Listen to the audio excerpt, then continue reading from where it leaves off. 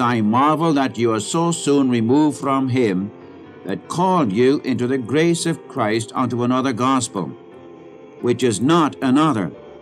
But there be some that trouble you and would pervert the gospel of Christ.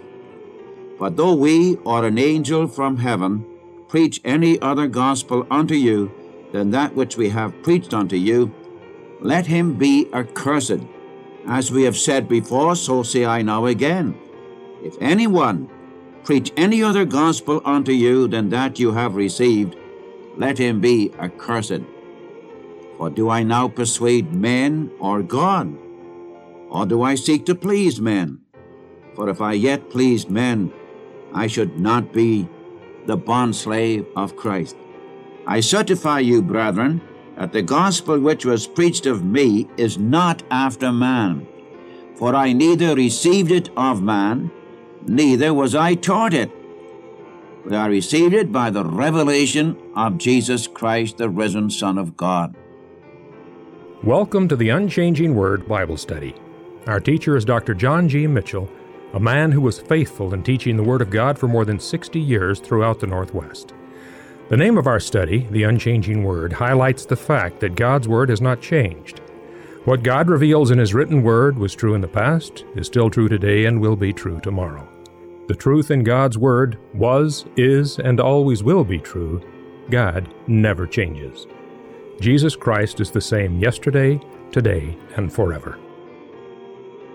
Life begins at Calvary, there my Savior died. He took my place and by His grace came with me to abide.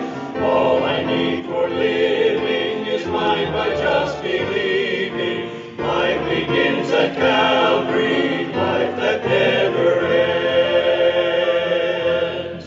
I heard a voice saying to me in the Hebrew language, "Saul, Saul, why are you persecuting me? It is hard for you to kick against the goad." And I said, "Who are you, Lord?" And the Lord said, "I am Jesus whom you are persecuting.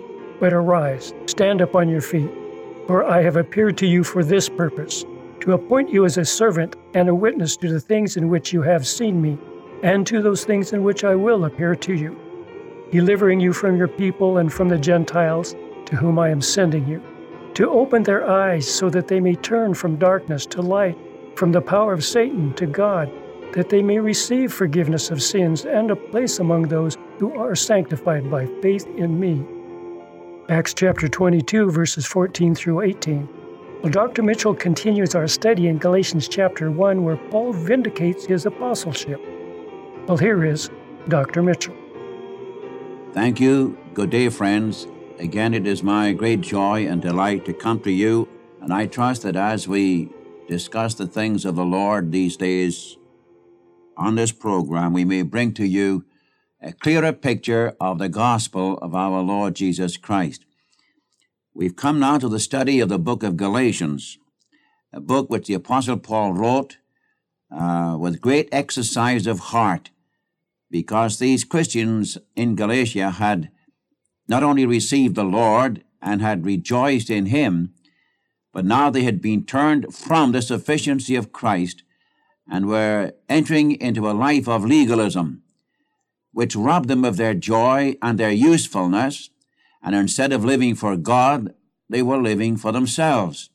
This is ever true.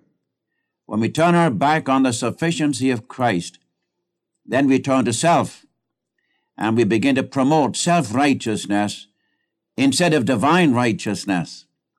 Now, I'd like to read again from the first chapter of Galatians. We were discussing this in our last lesson in the first few verses, but I'd like to read again from verse 6 down through verse 10.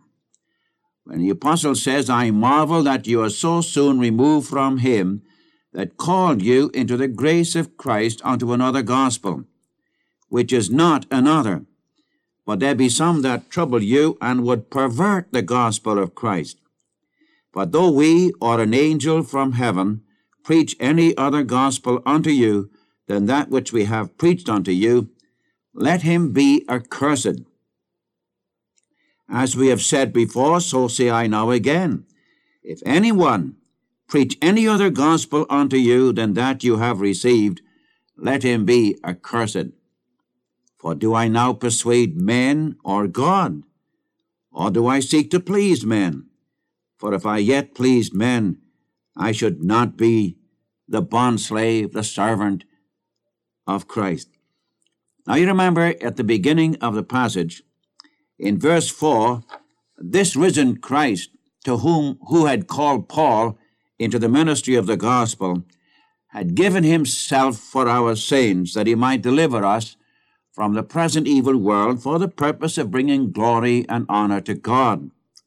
And remember that Jesus Christ, the Son of God, is the only one who can deliver you from your sin and can deliver you from this present evil age or from the world in which we live. He has done a perfect work. And the Apostle Paul went down to these Galatians, and he so preached the gospel, as chapter 3 says, that Christ Jesus was evidently set forth crucified among them. And they were so rejoicing in the fact that their sins had been put away, that they'd been delivered from the guilt and penalty of sin, and that they were freed from this present evil world, and so forth and so on, that they rejoiced in the Lord. And then something happened. These Judaizers came from Jerusalem, claiming to come from the first church at Jerusalem, and said unless they kept the law of Moses and were circumcised, then all that they did and all they believed was no good to them. It was not that they didn't believe that Jesus Christ died and rose again, or that he died for their sin, but that they perverted the message. They added to what Christ had done. By the way, now, this is what Paul is taking up in the book of Galatians. All the way through, I'm going to insist upon this very fact that Jesus Christ did a perfect, all-sufficient work at the cross. The difference between men today, even among preachers, oftentimes is what did they see or what do you see at the cross? What did Christ really accomplish? Did Christ do a perfect work? Can you add to it? Or is the salvation which he purchased for us a perfect, complete, eternal salvation? Now, this is what Paul is talking about. And these Galatians have been moved away from the gospel. Now, notice what he says in verse 6. I marvel that you're so soon removed from him that called you into the grace of Christ unto another gospel. They're removed from a person. This is the tragedy of it, that people will turn from the glorious Son of God and depend upon some other works, some religious rites which they perform, or some days which they keep, instead of turning to the Savior, the person of our Savior. And now Paul uses very strong language here. Now I know I mentioned this the other day, and I'm repeating it, and I'm doing that deliberately, because I want you to see, as in verse 7, there be some that trouble you, and would pervert the gospel of Christ.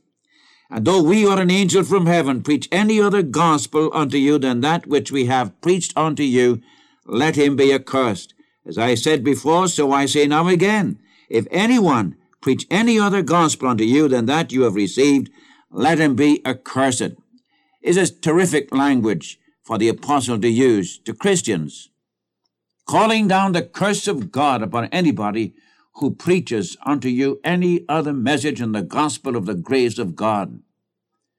Any other message that would deny the absolute sufficiency of the work of Christ. Indeed, I'm going to be bold with Paul and say that the curse of God is upon those who preach any other message to sinful man except the gospel of the grace of God. This is the only message that will deliver men from sin.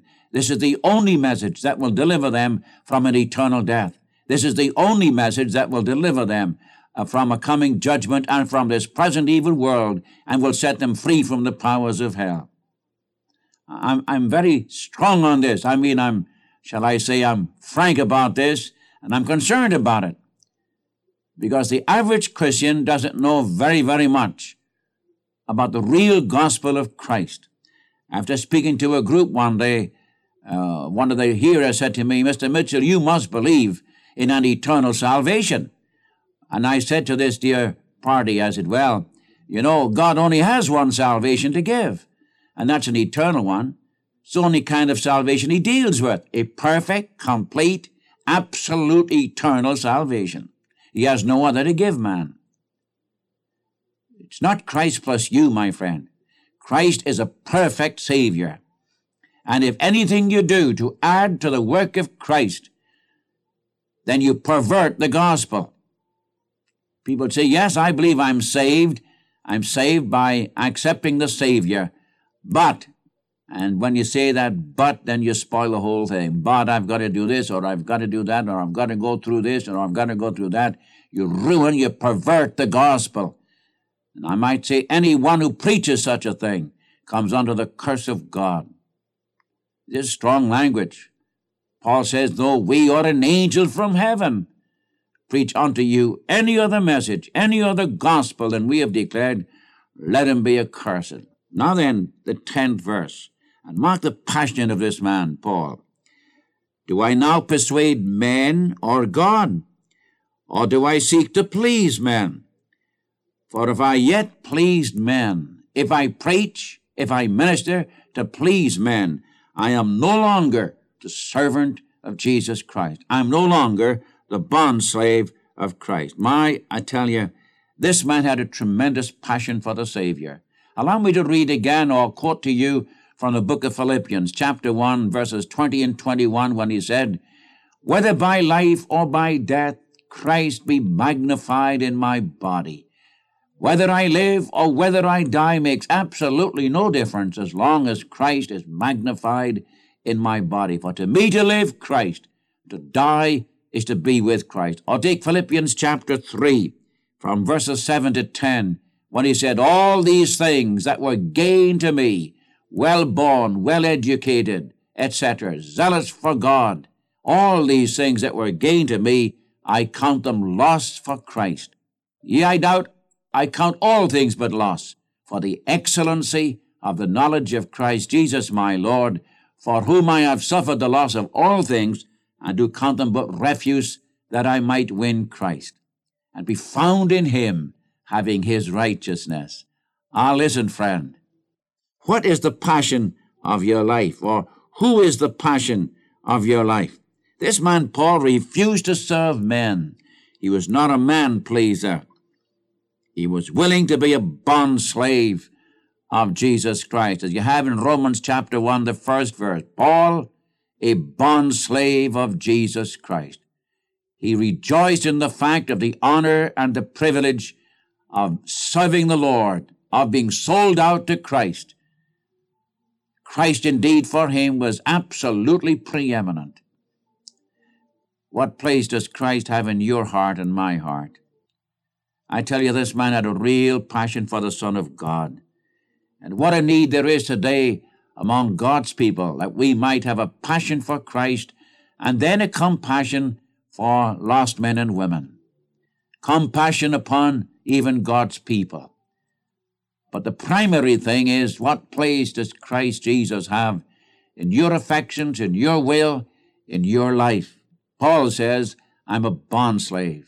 And if I seek to please men, if I'm a man-pleaser or a rabble-rouser, I am no longer the servant, the bond-slave of Jesus Christ. You know, we hear a lot about spiritual life and Keswick conferences and everything. That's all right. I'm all for them. But oh, I wonder sometime what place the Lord Jesus really has in our lives, in our thinking, in our affection, in our devotion. Listen to it again. Do I now persuade men or God? Do I seek to please men? If I yet pleased men, I should no longer be the bond-slave of Jesus Christ. And may I remind you that a bond-slave has neither will, nor possessions, nor time of his own. He's sold out to his master. Is that the place Jesus Christ has in your heart, in your life? And I'm talking to you Christians especially on this. God deliver us from pampering the flesh and boosting some man instead of glorifying the Savior. This is what I want to be. I want to be jealous for the Lord. I don't want to be removed from Him who brought us into the wonderful place as the children of God. May I plead with your heart today. May I ask you the question, and you ask yourself the question. What place does Jesus Christ really have in my heart? If I'm talking to preachers or teachers or Sunday school workers or Christian workers, do you seek to please men or do you seek to please your Savior and Lord? Now, in chapter 1, verse 11 through chapter 2, verse 10, he defends his apostleship. And then from verse 11 of chapter 2 through 21, he defends his message. Now, just one or two things about this question of Paul defending his apostleship.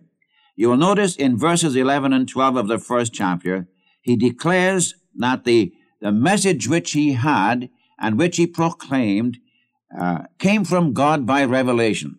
I read this in verses 11 and 12. I certify you, brethren, that the gospel which was preached of me is not after man. For I neither received it of man, neither was I taught it. But I received it by the revelation of Jesus Christ, the risen Son of God. Remember this, will you? Paul did not walk with Jesus as he walked among men as a man in the midst of men. The Apostle Paul met the risen, glorified Savior on the road to Damascus. It was a risen Christ, glorified Christ, who had called him into the gospel ministry. And the message which he preached and proclaimed, he received from the risen Christ, and he received it by revelation. Now you'll notice in verses 11 and 12, the message he preached was not after man. That is, he didn't receive it from man. It wasn't man's gospel. It wasn't man's message. Or if I may put it another way, God has good news to give to sinful man.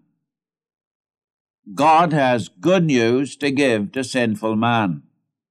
And the Apostle Paul and those of us who love the Savior and are ministering the Word of God, we are the vehicles to bring that message to the human family. We've got no right to tamper with it, to change it, to add to it, or take from it. Our responsibility is to give the revealed gospel of Jesus Christ to men as it is given to us in the Word of God.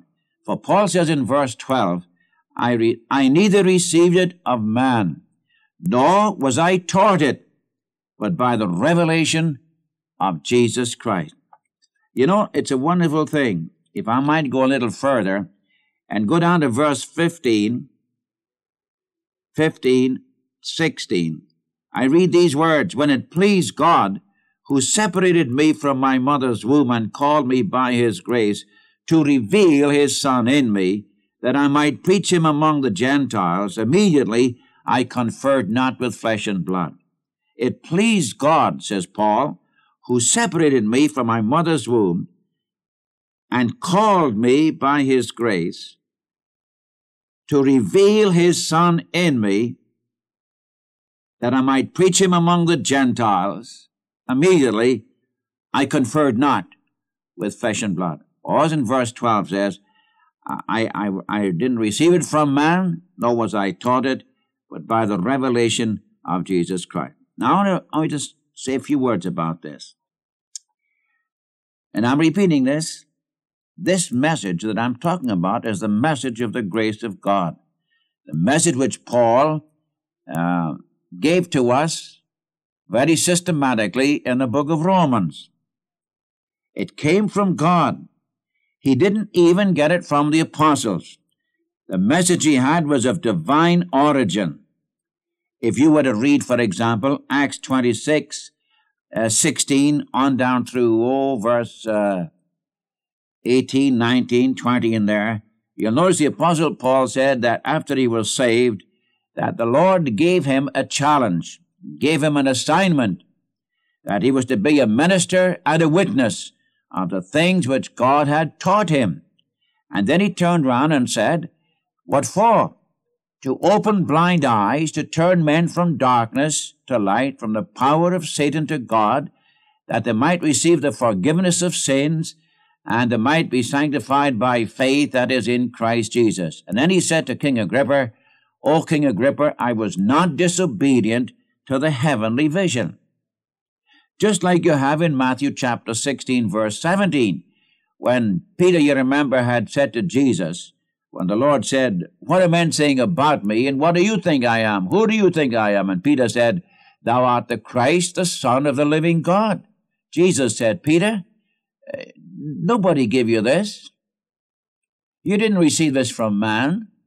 Blessed art thou, Simon Bar-Jonah, for flesh and blood hath not revealed it unto thee, but my Father who is in heaven.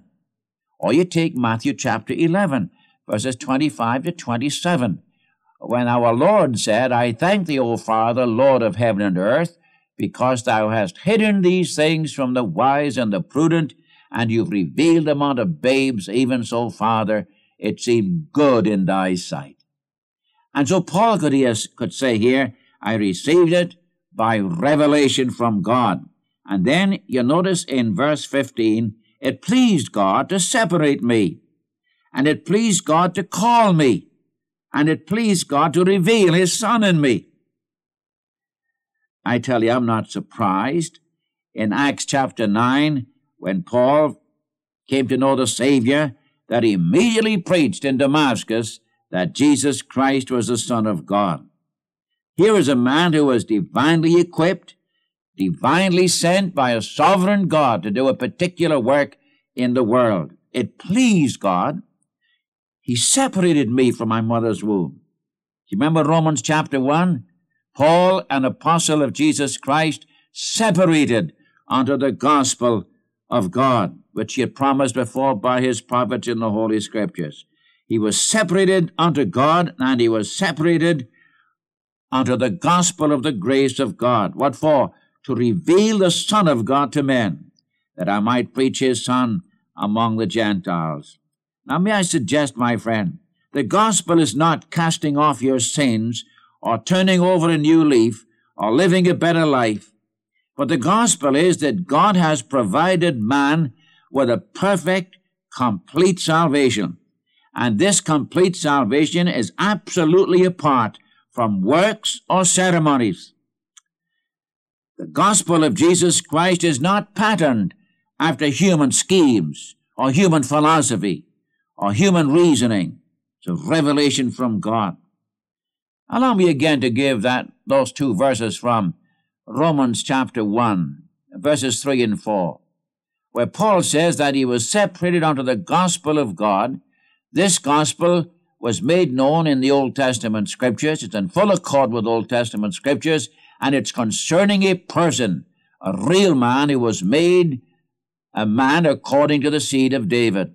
And he was declared and marked out from everybody else as the Son of God by the resurrection from the dead. I can't help but bring this in. Paul is insisting that the message of the gospel of the grace of God came from a risen Christ. My friend, let me ask you to do something.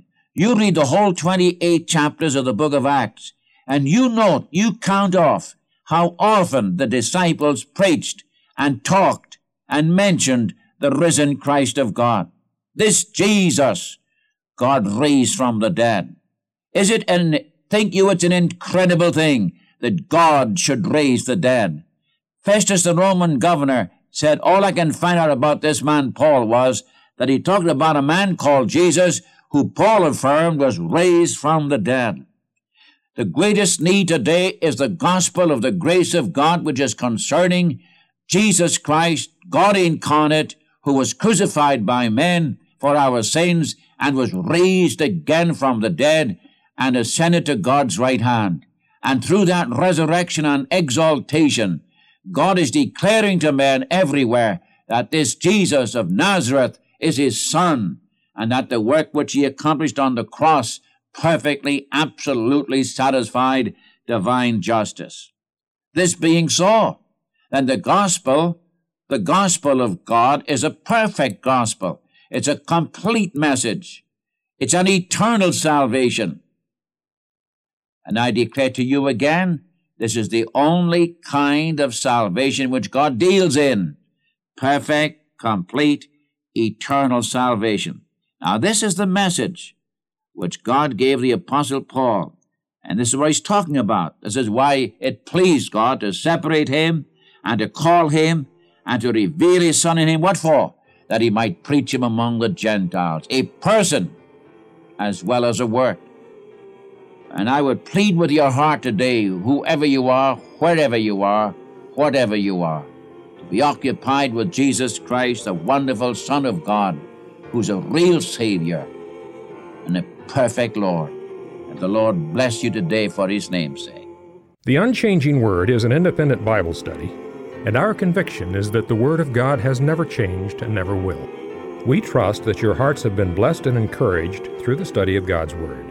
And so until next time, this is the Unchanging Word Bible Study. Life begins at Calvary.